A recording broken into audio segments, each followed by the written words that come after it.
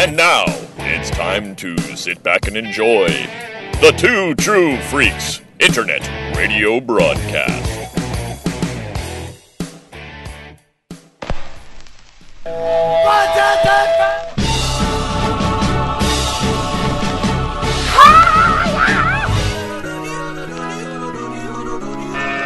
Hey, this is a rock and roll museum. You guys don't belong in here.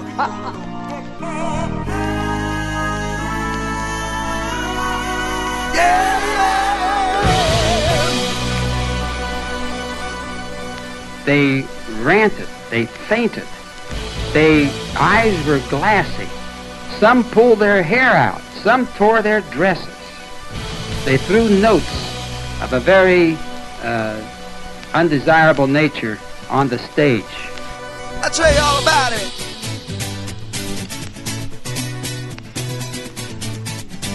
Welcome to Long Play, a podcast where nerds rock out with their spog out.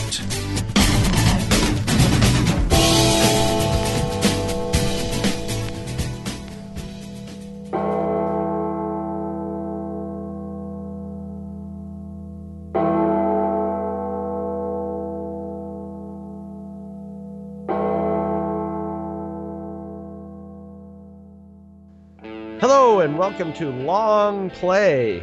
And it's like a milestone episode. This is Long Play number 10. And I'm Chris Honeywell. And I am here with first time Long Play co-host, co-conspirator, whatever you call it, since it's a rotating host. I guess we're both co-hosts. Right? Mr. Chris Warden. Hey, how you doing, Chris? Good. I am doing awesome. We're doing this because I got in Chris's junk kind of a little bit, like, when's somebody gonna do some AC/DC, man? I want some AC/DC, and he's like, dude, you do it. So here I am. That's my standard answer with Long Play. People give me suggestions, and I'm like, all right, well, then sounds like we got somebody to... Well, I guess if you're gonna request, it's gonna be the person who's gonna be passionate about it. Right, right. I'm a AC/DC fan for decades now.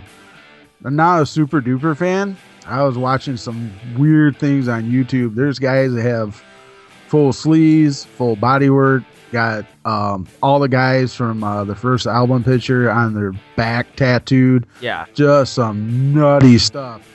So I'm a fan of the music for sure, but wow. Well, I'll say I don't think we've had anybody on the show yet that's had any that's even had any ink pertaining to their band. At least I would hope that if we did, that they would have mentioned it on the show.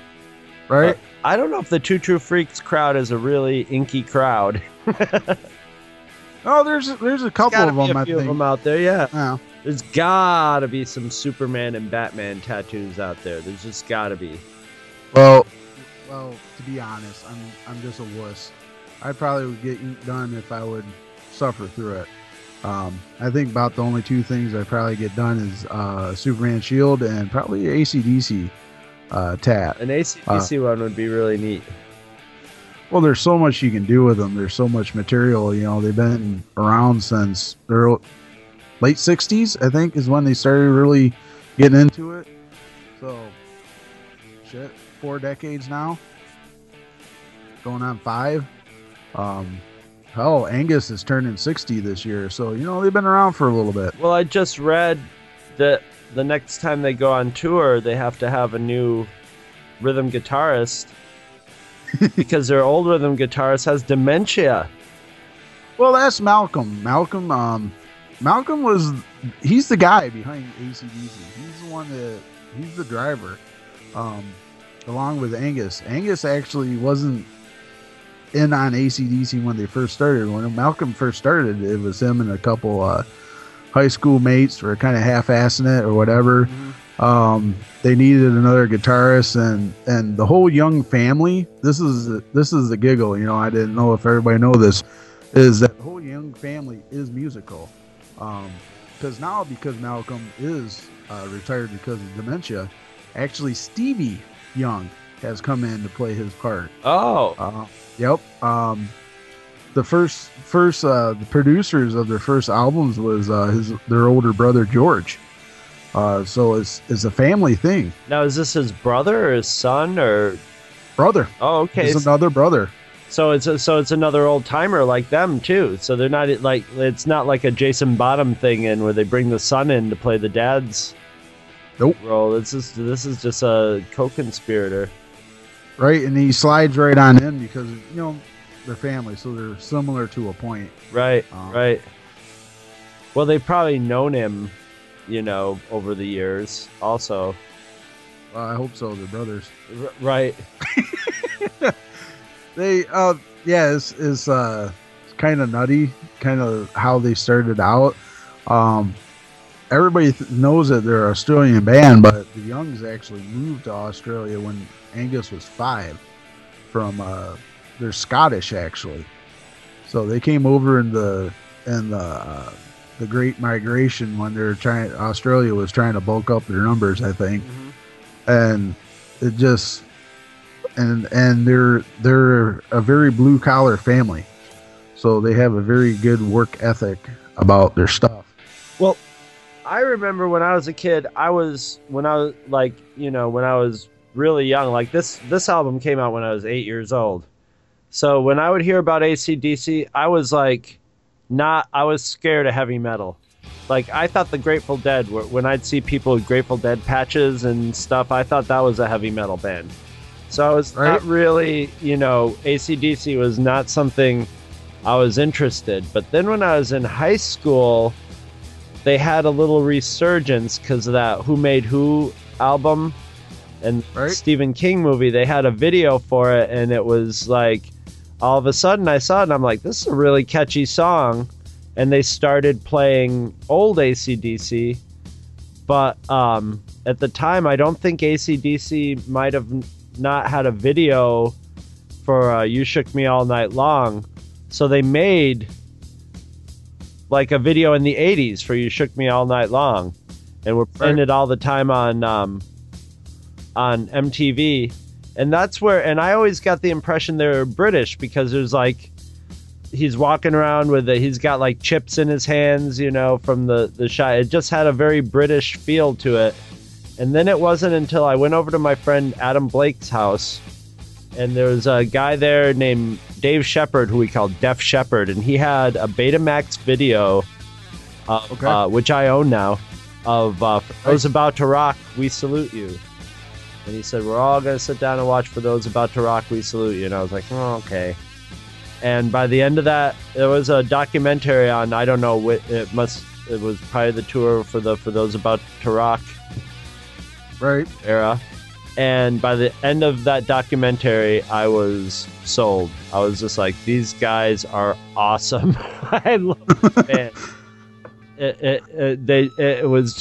They just charmed me in their simplicity of how they approach it, of music, In the movie, it seemed like their main interest was playing soccer before the game or before the show, getting together and having just like a roughneck game of soccer and drinking and doing rock and roll. And then there was a scene of them playing soccer and drinking at the same time. And they're kicking the ball around and bouncing it off their head, not spilling a drop of beer, not a drop. They're falling over, and it's like their hand is on, I can't remember what the hell those things are that they put in planes to keep them steady, but that's what they had in their wrists to keep their beer from spilling. And I was just like, these guys are dedicated, They're living the life, and their music reflects it. And from that point on, and really with AC/DC, unless you want to get to the point where you're like, you don't like Brian Johnson or you don't like Angus Young, I don't really think there's any reason, once you like them, not to like any of their albums from beginning to end. From their first album to their last.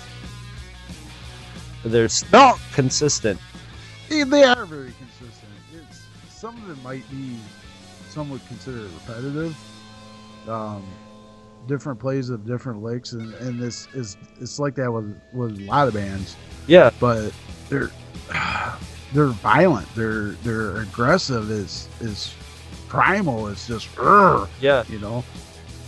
Well, I have a theory about them, and you know, my theory is, and there's a lot of you know, people say, well, this band's a great bar band. You know, they are at their essence in a bar where, you know, people are getting rowdy, and you see them, and it's obvious that these guys, when they first started and like got good and were probably playing roughneck, probably biker bars and stuff like that, it was probably a thing to behold. But a lot of times with bar bands, you put them in front of 50,000 people in a big stadium, and they're kind of boring because you're not right on top of them and that. But I think what happened with AC/DC is they had no problem going into the big stadium phase of a career because they're just such an explosive live act.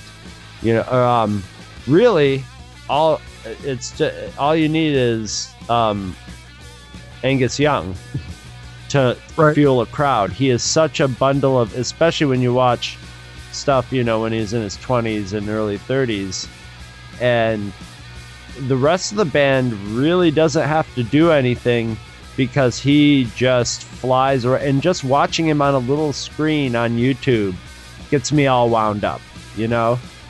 He's living in the music and just kicking around, and so if I'm watching on a little YouTube screen, someone in the nosebleed seats in a stadium is still getting that live, you know, times 100. Well, Angus actually did that out of a mistake. He went to do something and he fell, and he stayed right into it, and he stayed playing, and the crowd went nuts and just built it from there. He did something where he tripped or he fell and he rolled, and he just built it. It became part of the show. Yeah, and it's kept going. But they even say themselves, you know, if like Malcolm Young, he says, if we don't come off the stage really sweaty and absolutely stuffed, exhausted, you know, they don't reckon it's been worth the while to be out there. Right. They want everybody to get their money. They want to be there. Bon Scott even said that, you know, that they're not a record band. They are a road band.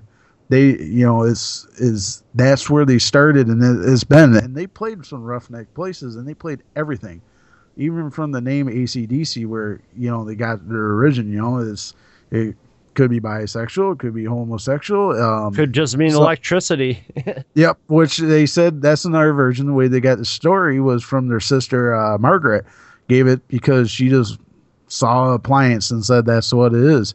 But it got them to get in all kinds of clubs. They were in as they call it, gay bookings, you know, gay clubs. They've been everywhere, wherever they could go. They stayed on the road. They were stealing people's milk money off from porches. They worked. They did everything they could to be out there and to get themselves build up their following. Yeah. You know, before they came out of Australia. And the reason why you're thinking they're a British band is because that's where they went. Then when they left Australia, they went to England, because that's where one or two of their bandmates were. That's, you know, Scottish, you know, that's their home country, you know, so that's where they went. Yeah. And they started building up in there.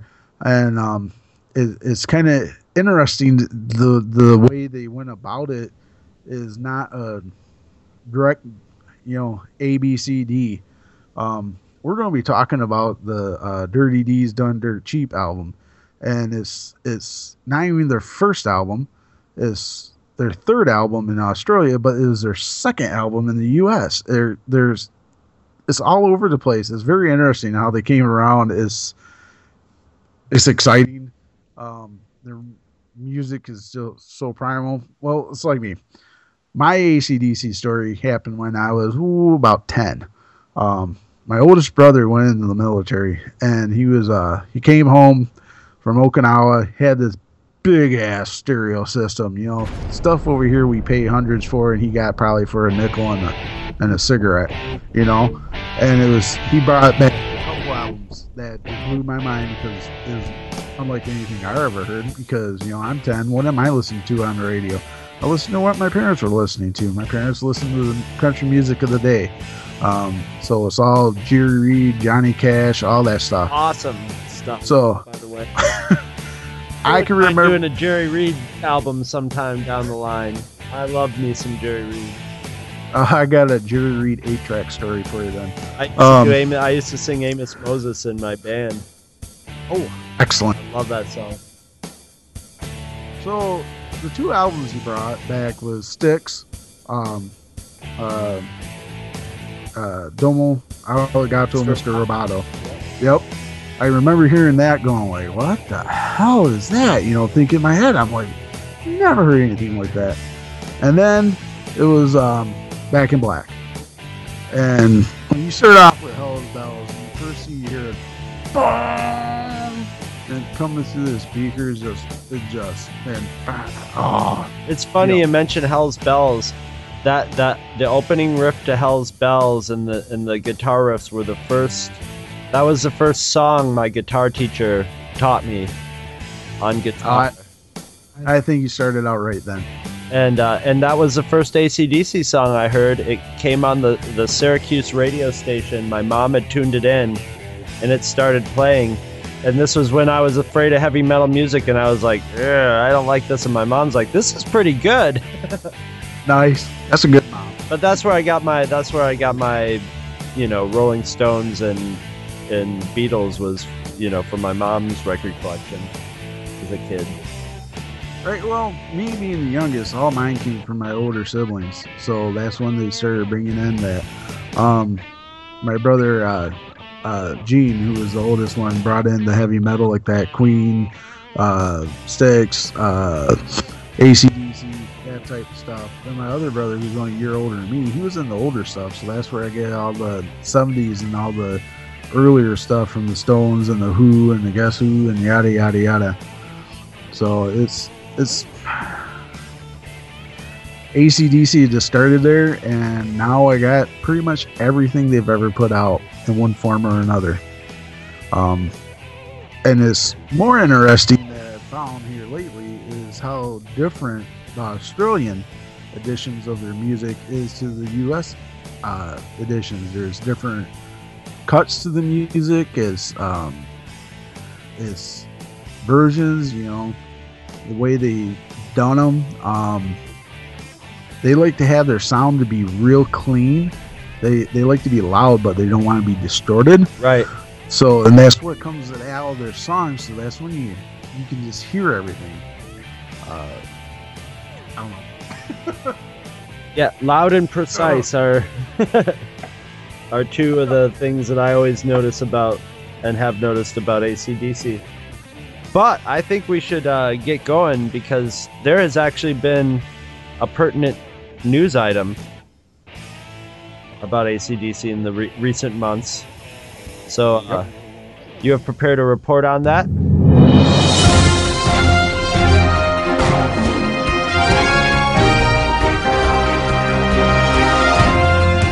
Dateline, New Zealand, November 6, 2014. Phil Rudd, the drummer of the legendary band AC/DC, was taken into police custody and charged with attempted to procure a murder after allegedly hiring a hitman to kill two unidentified men. Those charges are being dropped due to lack of evidence, but he's still being charged with possession of cannabis and methamphetamines and making threats to kill.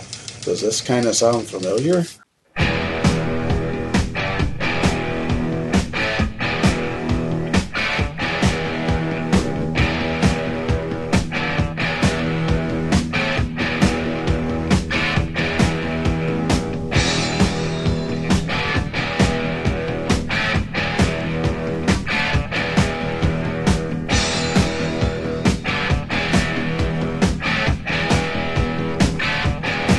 If you're having trouble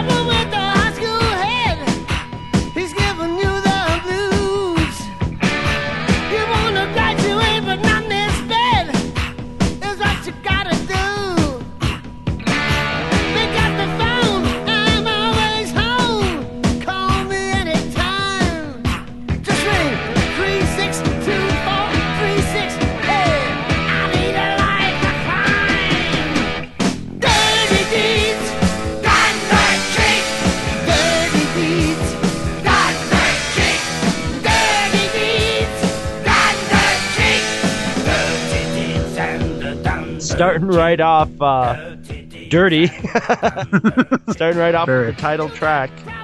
And oh my God. This song, I just love this song. And this is like almost, this and another song later on are like the two AC/DC. They put both of their novelty songs. They're like just outright funny songs on this album. So maybe that's why I lean towards this. This song always cracked me up as a kid, even though it's evil. They're like asking high school students, soliciting high school students if you want them to kill their principal, basically. Oh yeah, it's a horror moral, yeah, song, but awesome. That's how that's how you start out on a AC/DC song. Let's face it, that news story. Right here it is, right here. It's like you hear that news story and you think, come on. But then you hear the song and you think, maybe they're really living living that life. Well, Phil has. He's been in trouble for drugs before and such. So it's how surprised were you when you saw this? It's like, I wasn't totally. Yeah, the members of AC/DC might be a little sketchy around the edges, and I also look at them as not a band. And I don't know much about their real personal histories, but they don't seem like a band that came from the upper middle class or upper class of society. They seem like they come from straight up working class. They are straight blue collar. Yeah, because that's why they work so hard. Because as rock and rollers, and a lot of times when you're a band like that, you stick with the people that you were there with your roots, So, they might be touring around and stuff, but they might be back at the bike. It sounds like Phil definitely is hanging out with definitely back at the biker bar, Right, even though they dropped the solicit to hire a hitman, he's still in Dutch there for a few other things, for threatening to kill somebody, for he caught him with some pot and a little meth there. Yeah. Yep. And then he showed up late for court, and he peeled out of there in a silver Mercedes with some blonde chick, and just he's been in trouble over the years for good solid rock and roll stuff. Right. The stuff he's supposed to be in trouble for as a member of AC/DC. Let's face it, I'm proud of him. Right? Somebody's got to live the life. Somebody's got to stand up for all that. All these clean living rock and roll bands are boring. Who wants to see them? The only clean living rock and roll personality that I don't think is they're not boring at all, is Ted Nugent. Politics aside, Ted Nugent is a crazy man on stage. But you're not going to see him bent over a police car as they haul bales of marijuana from his house. No, not at all. He is the Motor City man. My sister went and saw him in concert and saw it back before he got in trouble for shooting the flaming arrows across stage, and she said it's an awesome show. It's this crazy nut shit he does. Comes out there with a freaking loincloth and bison headdress and just right, like you want your rock stars, like where you're questioning whether they might be mentally unbalanced or not. That's who I want to see on stage. That person's going to put on a show, That person's there to put on a show. Right. And that was Bon Scott. That was Angus together in the early days. They did some nutty things. They Angus started doing his crazy stuff, his attire came from the fact that he had to come to band practice right after school, so he still had it on, and he wore it to one gig, and that was it. That was it. He's changed it over the years. He's not always worn it, but that's his quintessential Angus. That's what you think of. It's just funny that now he's 60 years old. He still fits it. He's a skinny little dude. Yeah. He's never gonna be one of those guys that ages into a fat guy. But it's just funny, a 60-year-old dude, and it's like part of getting paid is putting on your high school uniform, right? that he probably hated in high school, you know. But that's great. He's turned it around into, and I mean, this song is all. It's sort of opposite of the live performance because, well, Angus is the front, or Bon Scott was the front man at the time, but Angus was the guy who's running around and putting on the show. Bon Scott had his whole shtick, but it was a very rock and roll lead singer shtick where you're holding the mic and like pumping your leg and stuff. But on the albums, where the voice is front and center, his voice is just so distinctive, and it sounds somewhere between like, you know, somebody who's would rob you in an alley, or that guy who's at the bar is really drunk and he's taking the piss out of everybody. Right. It's like a hooligan voice, but in this one, he just has there's the two moments around the chorus where the first one where he does this sort of, it's always amused the hell out of me and is one of my favorite rock and roll vocal moments of all times, is where he does his, I can only think of it as his upper middle class twit voice, and they do the, you know, dirty deeds and they're done dirt cheap, and he just goes, oh, it's almost a C-3PO. But there's something, but it's like there's something dirty and degraded and, you know, just like creepy about it. It's perfect. And in the next one, he does a like super creepy, yeah. I can't even. That's the thing about AC/DC, whether it's Bon Scott or Brian Johnson. If you try to actually replicate their singing, you're gonna tear all your vocal cords right out of your throat, and you're gonna fall to your feet. I don't know how these guys. Bon Scott, well, he did it for a long time, but he didn't make it for 40 years. But I don't understand how someone like Brian Johnson can go on tour and sing like that and not have to have like surgery at the end of every tour. He says it just comes natural. They asked him, they was like, do you do anything? Do you do the traditional tea and honey? He's like, fuck no. I don't think tea and honey is going to help AC/DC voice. It's more like cigarettes and he still smokes. And whiskey are going to be the thing. And, you know, I saw opening up for Bob Dylan, and it was Joni Mitchell, two smokers. Joni Mitchell was smoking all through her concert. And Bob Dylan's voice, it can be very well argued that probably Bob Dylan should have stopped smoking a long time ago. Joni Mitchell her voice was awesome, and the smoking was just adding a little edge to it. So it was just like, hey, smoke them up. Right. Bond's range on this is all over the place. He covers so much. It's just, he does everything from the shrill where you're talking about to the whisper part. It's just, how can you not? Is when he came into AC/DC, is just catapulted them. It was the final nail in the coffin for them to put them where they needed to be, because the way they're violent, they're aggressive, they're and he brought that into it. The crazy thing about this, do you know where the title comes from, the song? No. Is it from like a real ad or something? Is Angus Angus, he used to read the cartoon Beanie and Cecil. So right now Andy Leyland went, oh yeah, I know what that one is.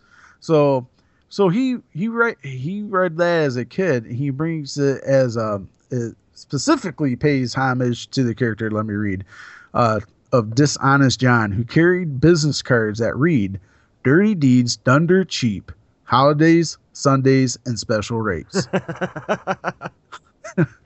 How nuts is that? All right. Well, I think we're about ready to move on to the next one, which is Ain't No Fun Waiting Around to Be a Millionaire.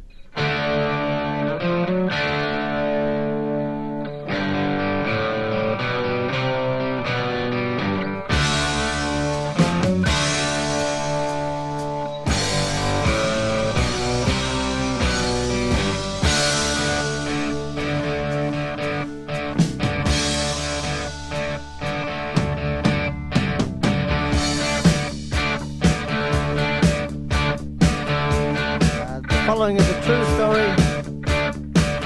Only the names have been changed to protect the guilty. Well, I left my job in my hometown and I headed for the smoke. Got a rock and roll band and a fast right hand. When we get to the top, nothing's gonna stop us, no nothing. So if you got the money, we got the sound. You put it up, and we'll put it down. If you got And the I can sympathize with that. Still Fortunately. waiting around. Yeah, I know. I'm waiting around a lot longer than they had to. Right? For sure. This song, you know what this song reminds me a lot of? It's a long way to the top if you want to rock and roll. Yeah, very similar. It's like a very similar riff, and it's a very similar theme. It's just sort of like, here's the story of playing in a band. And like I figure when that this is like the Bon Scott era, and Brian Johnson got his own version with It's a Long Way to the Top. Right. Well, it's kind of funny you bring up theme. Did you know this is a concept album? No. Yeah, it's very loosely. They were thinking of a Humphrey Bogart-esque mystery scenario. Jeez. Because as we go on, it kind of there's a theme through this whole album. Because Dirty D's done dirt cheap. He's trying to gain his money. He's doing whatever, and Ain't No Fun. It has a great lead-in. The lead-in is this is a story. Yeah. And all the names have been changed to protect the guilty. How awesome is that lead-in? And it goes through. It's just all the things he's doing to try to survive until it comes into the money and such, and all the despicable things and other things he does. The interesting thing about this song is, and we were talking about this before, and you were saying there's certainly longer songs live, but this song's 7 minutes long, which is really long for an AC/DC. It's like 2 AC/DC songs Oh yeah. in one. And this is where we really get into the AC/DC formula, and this is why I love this band so much, is they have a formula and they stick with it. And that does not translate to every song sounding the same, because they have many different kinds of AC/DC songs, but they're sort of their basic formula seems to be, and it's very unusual for a band that and whatever you want to call them. I mean, definitely you could safely always say AC/DC is hard rock. There'll be people who'll argue the fine points of it's not heavy metal, or it's not this, or it's not that. But they're kind of a groove band too, in a way. They're almost like a groove metal blues band. Well, that comes from their history.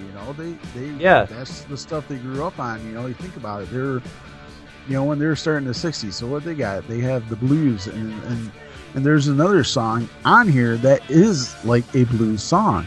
Oh yeah, there's 2 like flat out like blues songs in every bit of the form of it. But like a lot of times, if you're a metal band or a hard rock band, the last that if you're writing your song and you get you get a riff, and these guys will take that riff, and like this song is most of this song, and you can cut it right in the middle, is the same riff, and then in the middle the riff gets stronger and a little faster and does a little build up, but it's basically the guitar is doing the same thing over and over and over again, and that is usually death.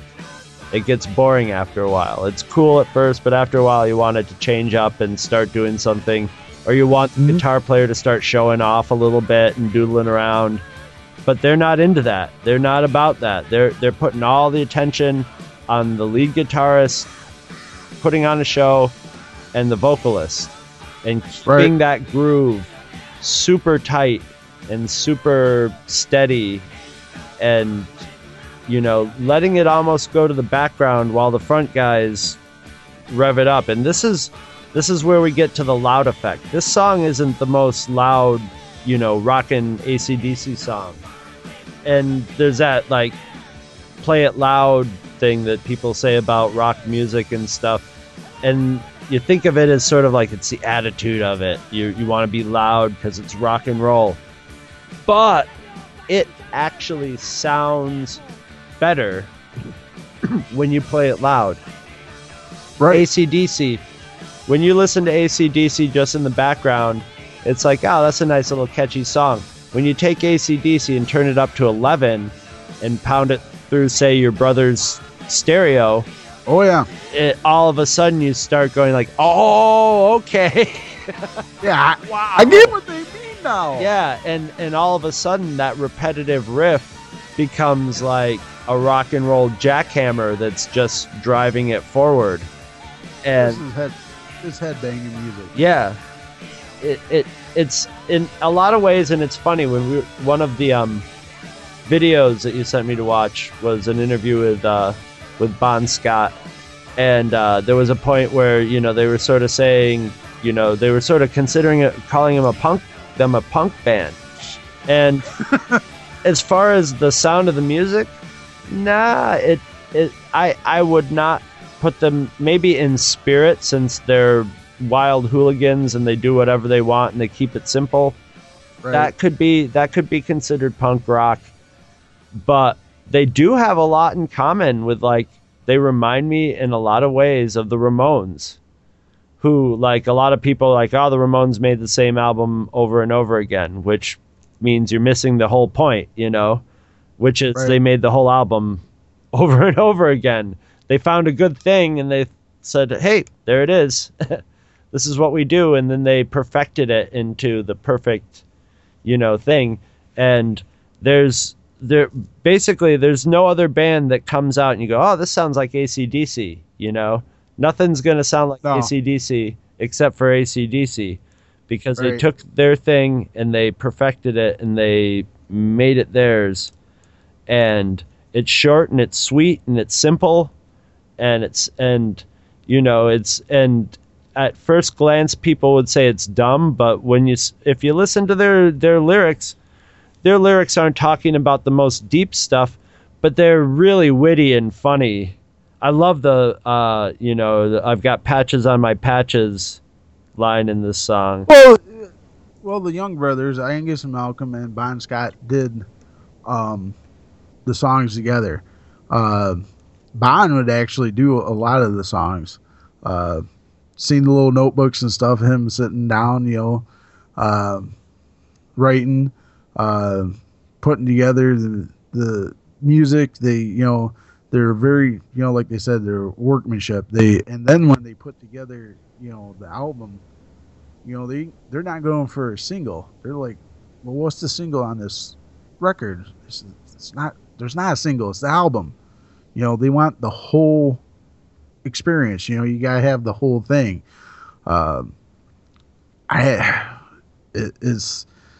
the whole albums go together. It's just not this one. It's all of them. They go through. There's the carry through. You said is the. I'm not a music guy. I can't. You've been in the band. You can say, you can tell me how they're doing the licks and how they're doing this. I can just go on what I feel. They're primal. Is throughout. But actually, I think Primal is a good segue into the next song, which is about as primal as you're gonna get. It's called "There's Gonna Be Some Rockin'."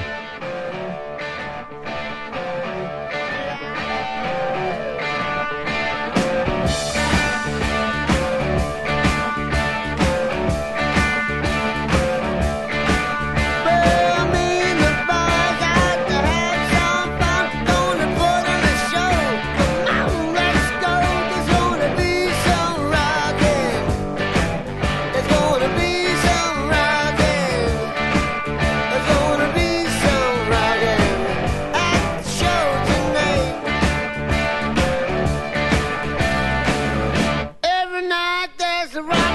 old queen gonna quiver and quake, gonna shake, 'cause there's gonna be some rocking.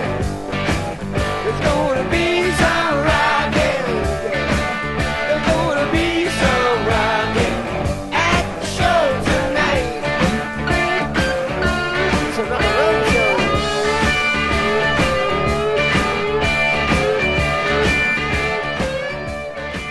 Everything about this song is just what you were saying. Straight up. It's a straight up like blues progression. The song just tells you what's gonna happen in it. Lots of rocking, and then it does it.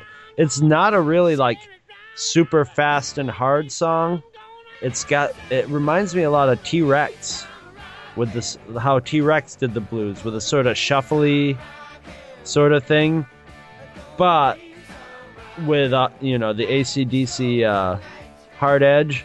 Oh my god, this song would have been great like in a little bar. This is like the perfect opening song for a band. Well, this is definitely the bar song. This is when they start out, it's that band, and it is the same riff, and it carries through. It has that blues riff. And it makes you want to get up and makes you want to sing along. It makes you want to pound your feet and pound the bar. Yeah. I'm gonna guess that this song. I'll bet you that when they sat down and wrote this and said, "All right, we need one for the first song out on this tour." I'll bet you on the Dirty Deeds Done Dirt Cheap tour. I'll bet you this was song number 1 on the list. It just has to be. Well, and this comes in with the famous AC/DC. They started with the double entendres. I've learned more different ways to talk about, sex and other things from AC/DC. This whole album's rife with it. It's like, are they talking about what I think they're talking about? Yeah, we're gonna really get into that.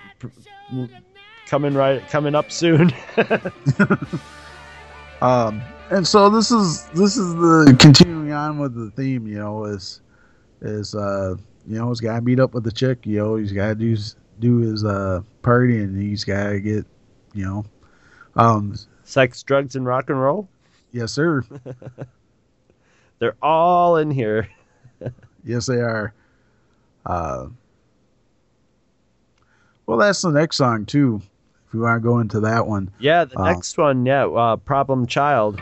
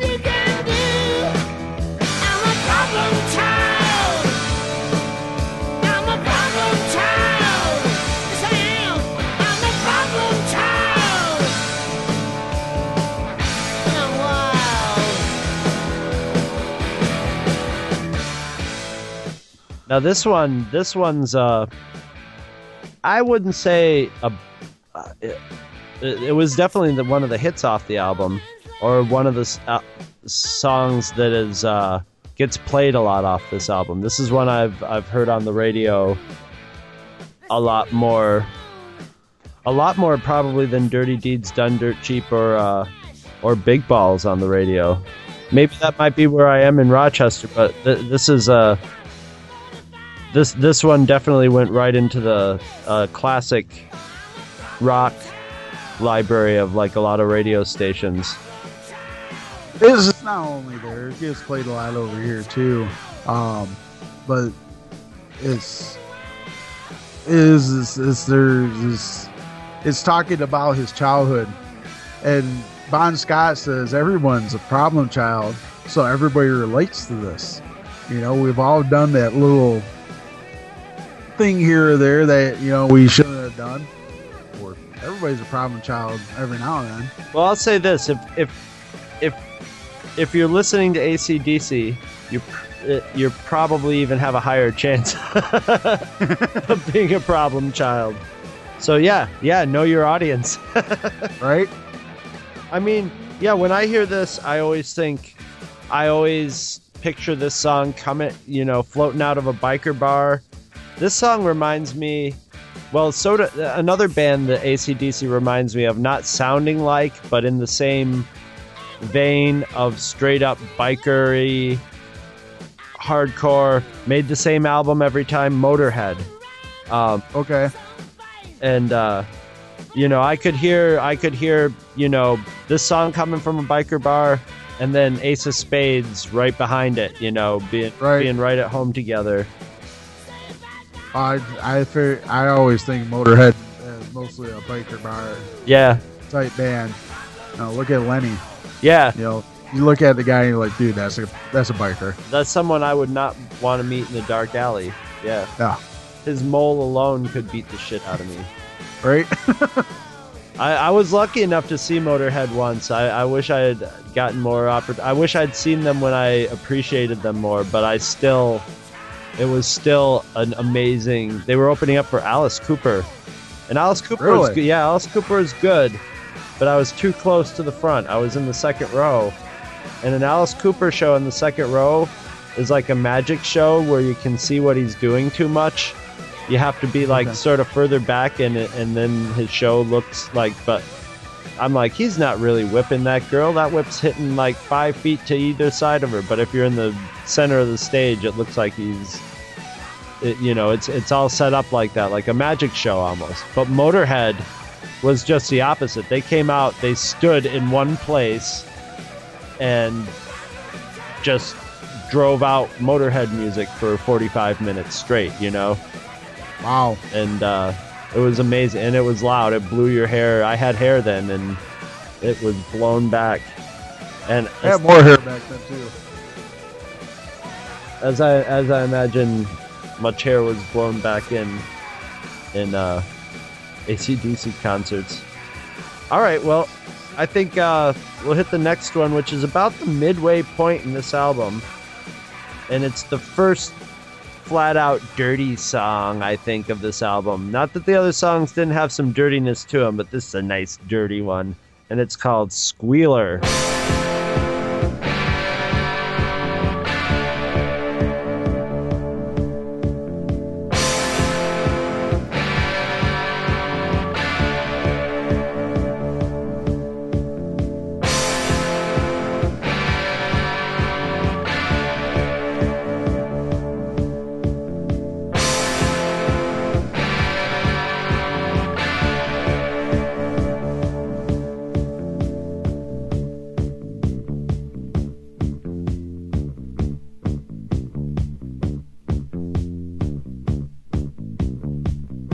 She said she'd never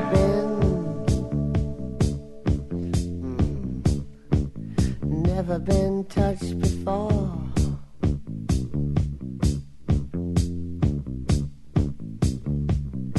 She said she'd never been this far before. And I remember when I first I not got this album, but when I first listened to this album, it was a friend of mine who had the album. We'd play it on his record player. I thought this song was going to be about like an informant, you know, or somebody who like got caught by the cops and turned in their friends or something. Nope, it's a song about a woman. Yep. And this, like at the halfway point of the album, this is the first song where the guitar really rips loose. We get a really like scorching guitar solo after the song Slow Burns. When the guitar solo goes on this, you got, you know, for the most part, like Angus Young, you think of him as being like this chop master, you know, just cranking out those stomping AC/DC chords, but and the occasional solo. But then you hear here, this guy's a fantastic guitar player, but he just picks and chooses the place to, especially on an album, they pick and choose, you know, where to show off with the guitar. And boy, when they do, it stands right out.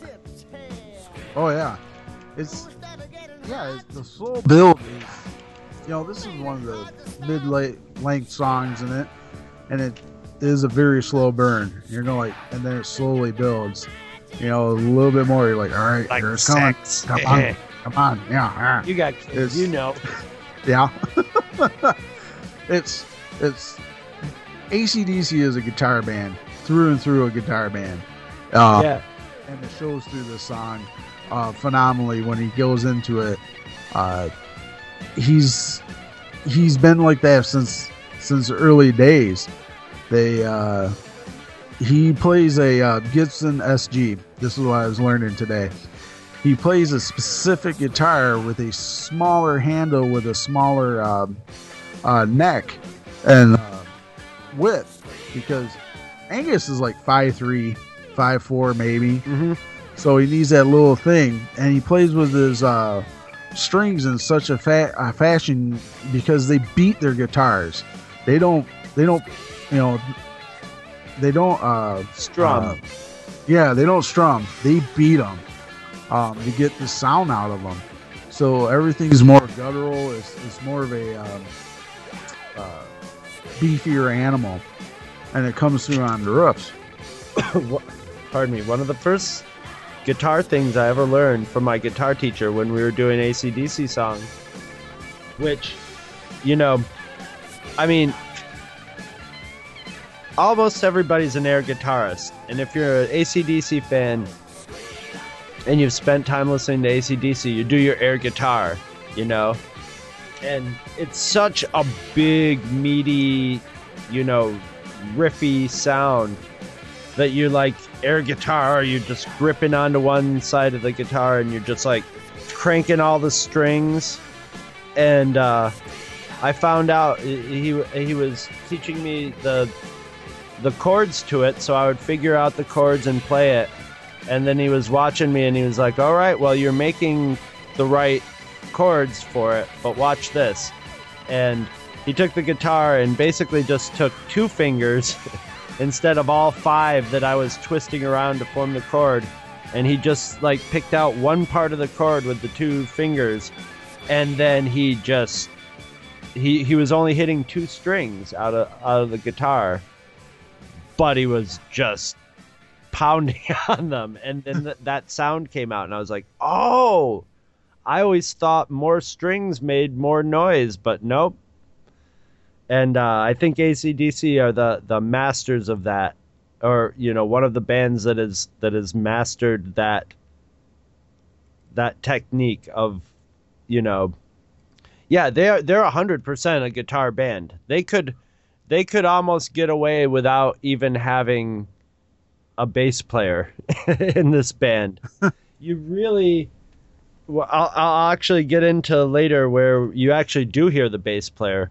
You can hear the bass player if you're listening for him. You know, I the second time listening through this album in review for the show out of like 8, because I was just leaving it in rotation. Every Photoshop I was doing, I was listening to this in the background. And if I stopped and like paid attention to what the bass player was doing, okay, there he is, and he's just doing something simple. And it's the same with the drums. That's the thing about AC/DC is, if you want to be the bass player, in the rhythm section of AC/DC, you're not going to get a lot of glory. You're not going to get a lot of show-off time. You're there to be simple and solid. The AC/DC drummer is one of the most modest drummers of all rock and roll. That's another thing I admire about them, is they don't have to go like, hey, look at me, watch this incredible 15 tom-tom roll that I'm doing, like Rush or something. Not that music doesn't have its place in its own thing, but for AC/DC, he's there to go all the way, like a machine, like a really loud machine and nothing fancy, and the bass too. And then that lets the guitar just take over the guitar and the vocals take over the whole thing and lead it. And that formula works fantastically with this band. They could almost break themselves down to just a guitar and the vocals and still be awesome. But, oh yeah, I've heard versions where they've done where they're even doing acoustic guitars. All you need is the two boys and Brian, and it was phenomenal. And then AC/DC comes out of it. Yeah. Yep. All right. Well, I've been waiting. I've been eager to get to the next one, which is the ever popular Big Balls.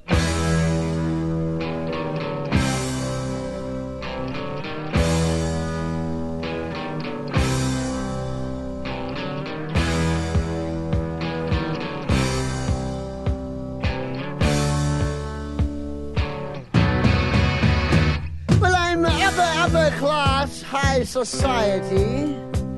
God's gift to ballroom notoriety. And I always fill my ballroom. The event is never small. The social pages say I've got the biggest balls of all. I've got big balls. I've got big balls. They're such big balls, and they're dirty big balls. And he's got big balls, and she's got big balls. But we've got the biggest balls of them all. And my balls are always bouncing, and my ballroom always full. And everybody comes and comes again. If your name is on the guest list, no one can take you higher. Everybody says I've got Big Balls of Fire. And I just want to say, this song, the chorus is, I've got big balls, she's got big balls, we've got the biggest balls of all. I'd just like to say they really do. They really, really do. This song, I mean, it's so immature, which is why when this song came out, I was 8 years old, and every kid was like swiping the record from their older brother, and this was the song we were playing over and over again, because this song, you could actually sing this song if you were an AC/DC, because it's spoken, and Bon Scott's voice as a comedy voice is just this is another reason why I thought they were British. It was very Monty Python, like he's doing an upper class accent, but he's doing a ratty parody, he's mocking upper class accent. Well, right, because this is the social commentary yes of the track. They're saying, we're just as good as everybody else, if not better. We don't need to be for money. We just have to be good. Yeah, well, he's saying, here's what I think of your high society, my balls. Yeah, that's what I think about your high society is my bouncing set of hairy balls. And that's and in 1978, 76. Well, the Australian was in 76 and the US was in 81. Oh, okay. So I was a little older. That's why I appreciated this even more. Right. It took 5 years to get over to us this awesomeness. So that's where I saw. I know I heard it in 81. I heard the US version. I didn't hear the Australian cut until this year. And this is when you're talking about how they come in, it starts out with that bong, yes. It gets you from the get-go. You say AC/DC, this is in the top 5 songs. They will say this one, Back in Black, You Shook Me All Night Long, Big Balls is going to be one of the top songs. Everybody knows this song. This song was one of those things where it really shouldn't have got played on the radio when it came out, but it did because they skirted the line. And like you were saying earlier, this is where I learned a lot about use of double entendres. And oh yeah. I mean, really, this didn't even nobody even came close to touching these balls till the 90s with South Park, when there was sort of I don't know if it would be considered a hit, because I don't know if they put it out as a single, but they had Chef from South Park had his Salty Balls song, right? And this crushes it. Yes, doesn't even compare. Coming in with it sounds like a party. This is your it's like Louie. Yes, this is your drunk singing. Everybody's going to be screaming this at the top of their lungs at the party singing this. It's basic. It's that same boom, boom, throughout. It's doing the mechanical drum guy. He's providing that boom, in it. There's not a lot of fancy picking in it. No, there's not showing off too much until the end. So they throw a little bit in there, but then it just rolls right into the next song on the album. Yes, and I like how it does that, how it just sort of goes right from that one into this one, although we're talking, so I don't know how it's going to time out. Maybe we'll get lucky. But it goes into the next one, R.I.P., which of course means rock in peace.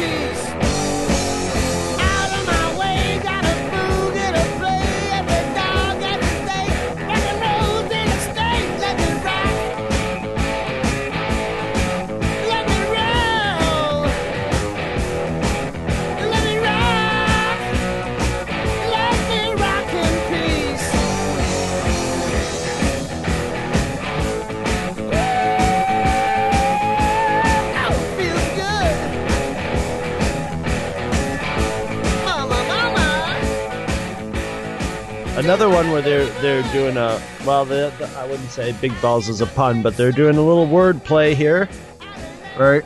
And it's another blues, and super raw blues.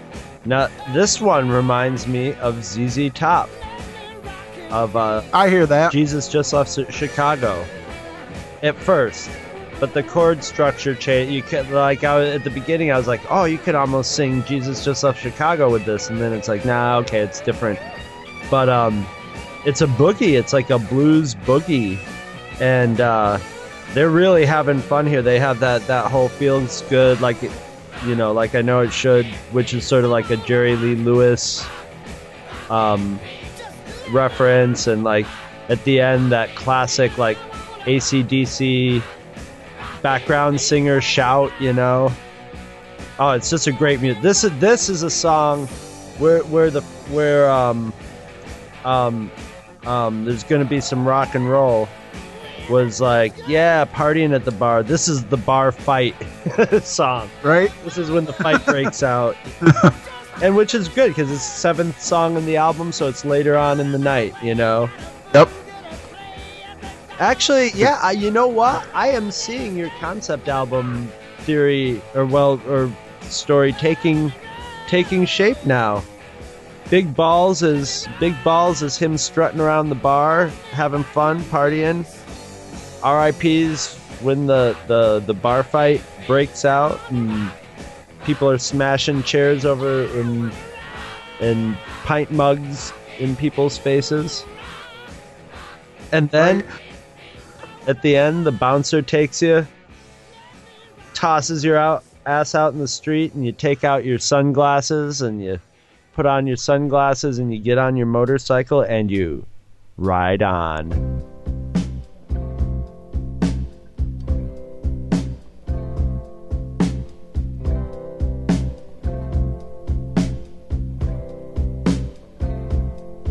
It's another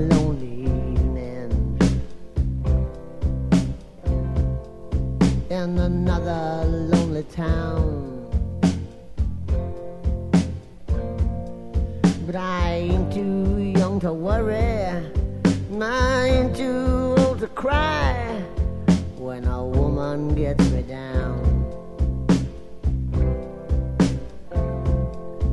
Got another empty bottle, and another empty bed. Ain't too young to admit it, now I'm not too old to lie. But this is the song where you're quitting your job, you're leaving the bar fight, you're breaking up with your girlfriend, and you just get on your motorcycle and cruise down the highway and be hungover and cool. Well, yeah. When you listen to it, it's very slow. It's like the only slow song on it, but it's still loud. The guitar's dirty. I love the guitar on this song. This is singing the blues. Yeah. You know, it's like, fuck it, you know, just ride on, you know. Everything that's come to him is just another thing. Just keep moving on. I love the line, a red line nightmare in another red light street. Right? Yeah, it's classic, and this could have been the last song on the album. You know, it very well could have been, because it's got that end right on. It's got that end of the album. I have a note here. It's like Hoodlum Rock, and even though it's definitely Hoodlum Rock, this whole album is. And this is like, yeah, and this is like the most introspective of all the. This is the most sensitive of all the songs on this album, but it's still a brutish hoodlum song, and I love it.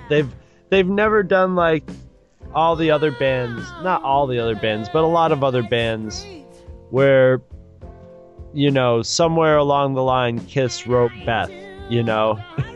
Right. Where it was even Motorhead, I can't remember the name of there was a Motorhead sensitive acoustic ballad, weepy ballad that wasn't bad because the vocals were still Lemmy's, you know, gargle in battery acid vocals. But AC/DC never really gave in to that, you know? Never gave in to like, we're in our 30s and we have families. Let's write a song about, you know, how lovely my baby daughter is, you know? It's always going to end in a bar fight or a brawl, or in the final and I think perfect ending. And now that I'm thinking in the album having a theme to it, this is how it's got to end, and that's Jailbreak.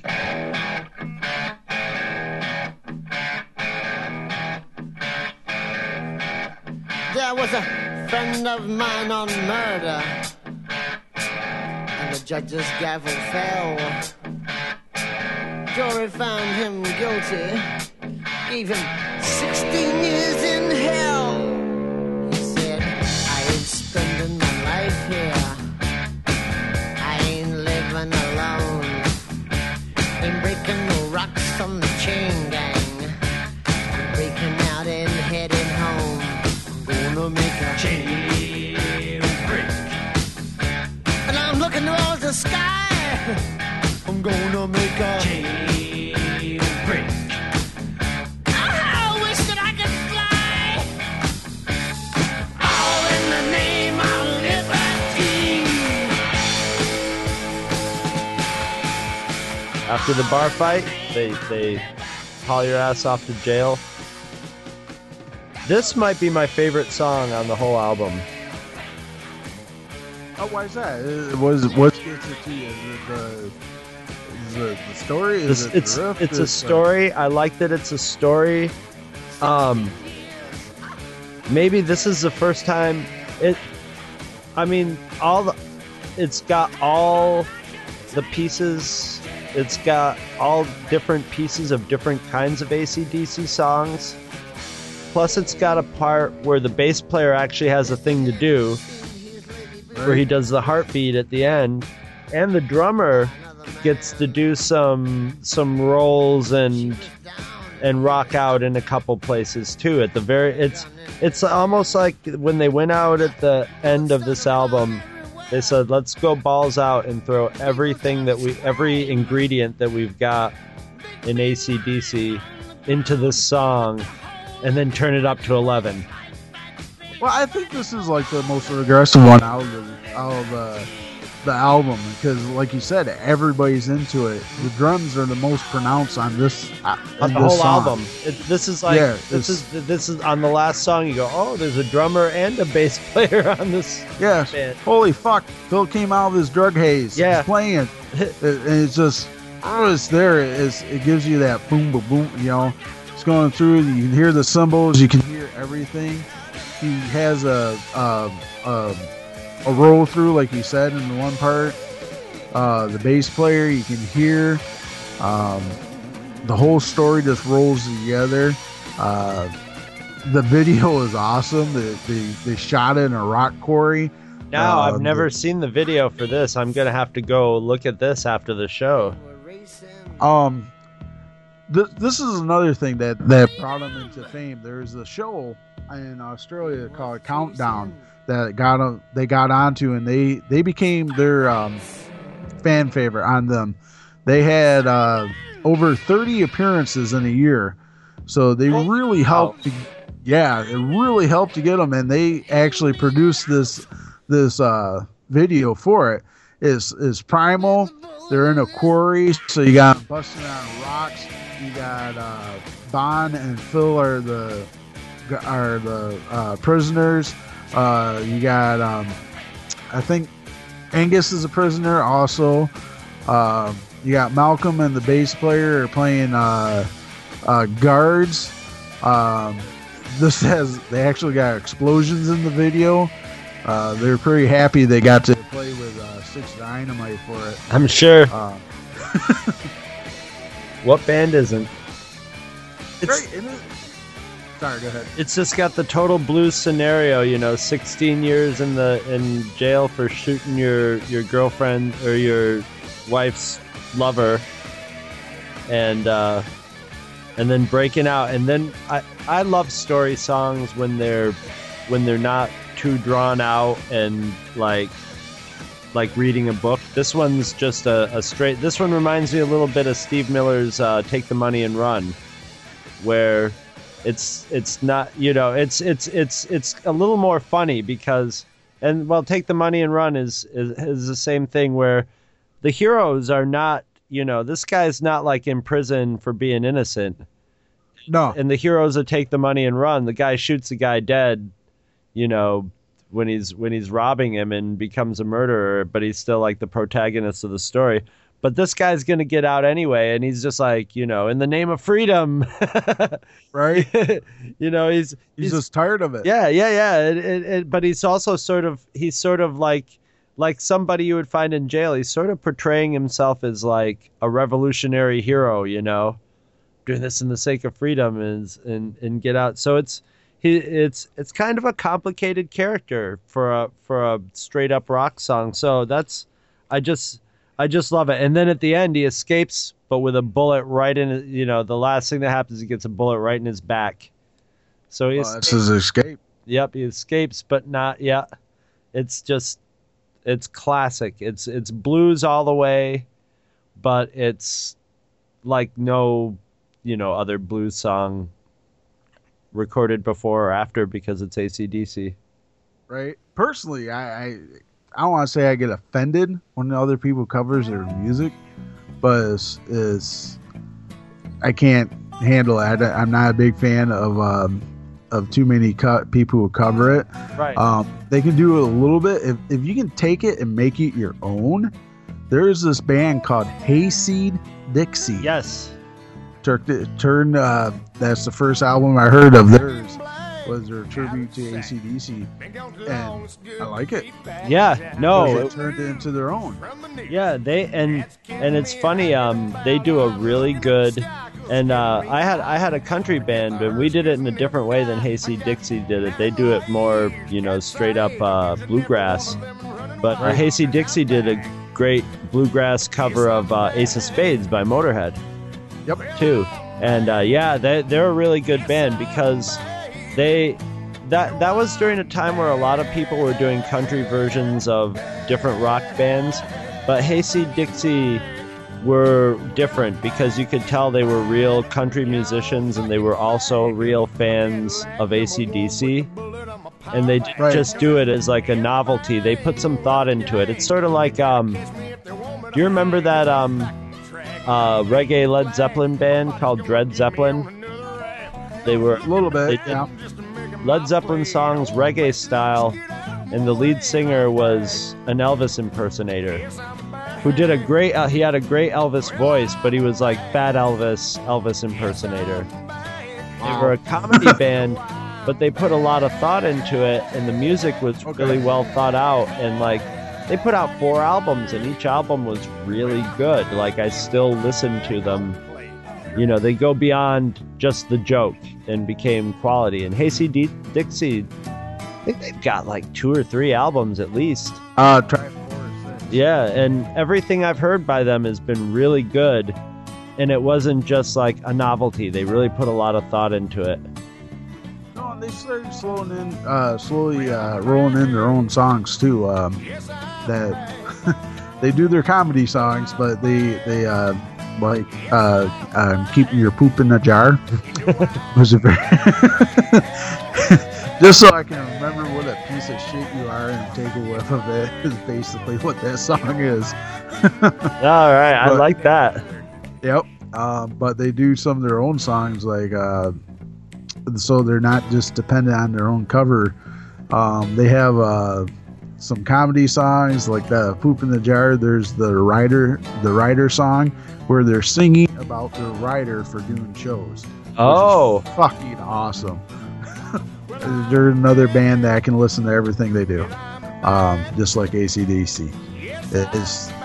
You see, but they're successful by not trying to be sound like AC/DC.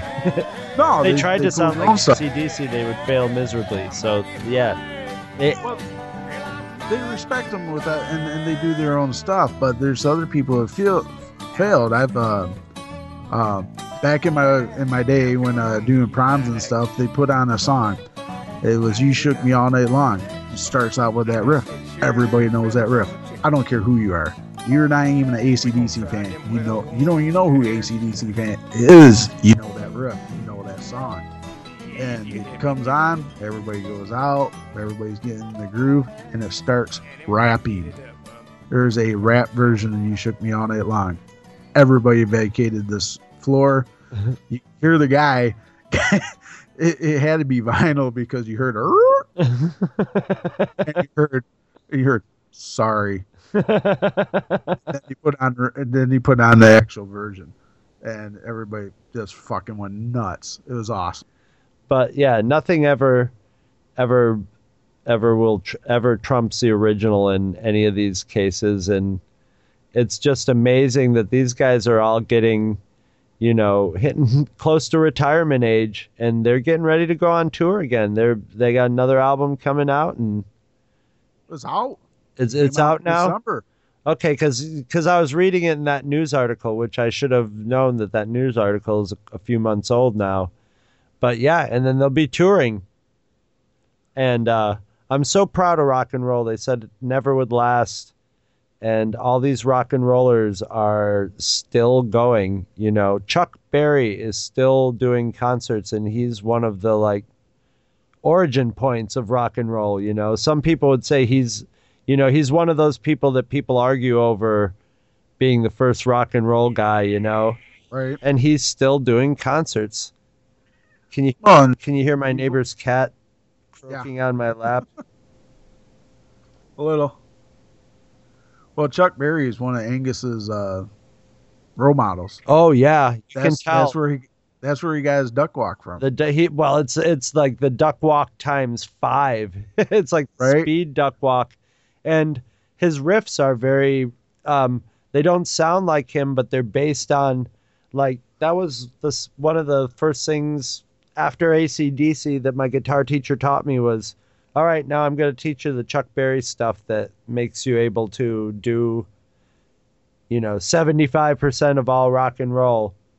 And it's almost basically something you do with your pinky finger, where you have a chord and then you're wiggling around your pinky finger to different notes. And once you figure that out, all of a sudden you hear in your head, oh my God. And that's what AC/DC is doing. And that's exactly what they should be doing. Going back to the primal roots of rock and roll, the basic building blocks, Right. They build a structure out of the basic building blocks, and then they take the guitar and the lead. It's so classic. It's so traditional, classic rock and roll. And then they take the guitar and the vocals and they decorate that very, very not plain, but very simple background. And then they add all the color and excitement to it. And you don't need anything more. You'll never hear an AC/DC song where they're like, oh, we got the London Philharmonic Orchestra to go through this middle part where we have, 10 different musical themes playing out, and no. Nope. No, they're straightforward. Yep. There's nothing, no hidden anything with them. Is they put all out there. They give it their all. You don't feel like they're holding back at any time. No.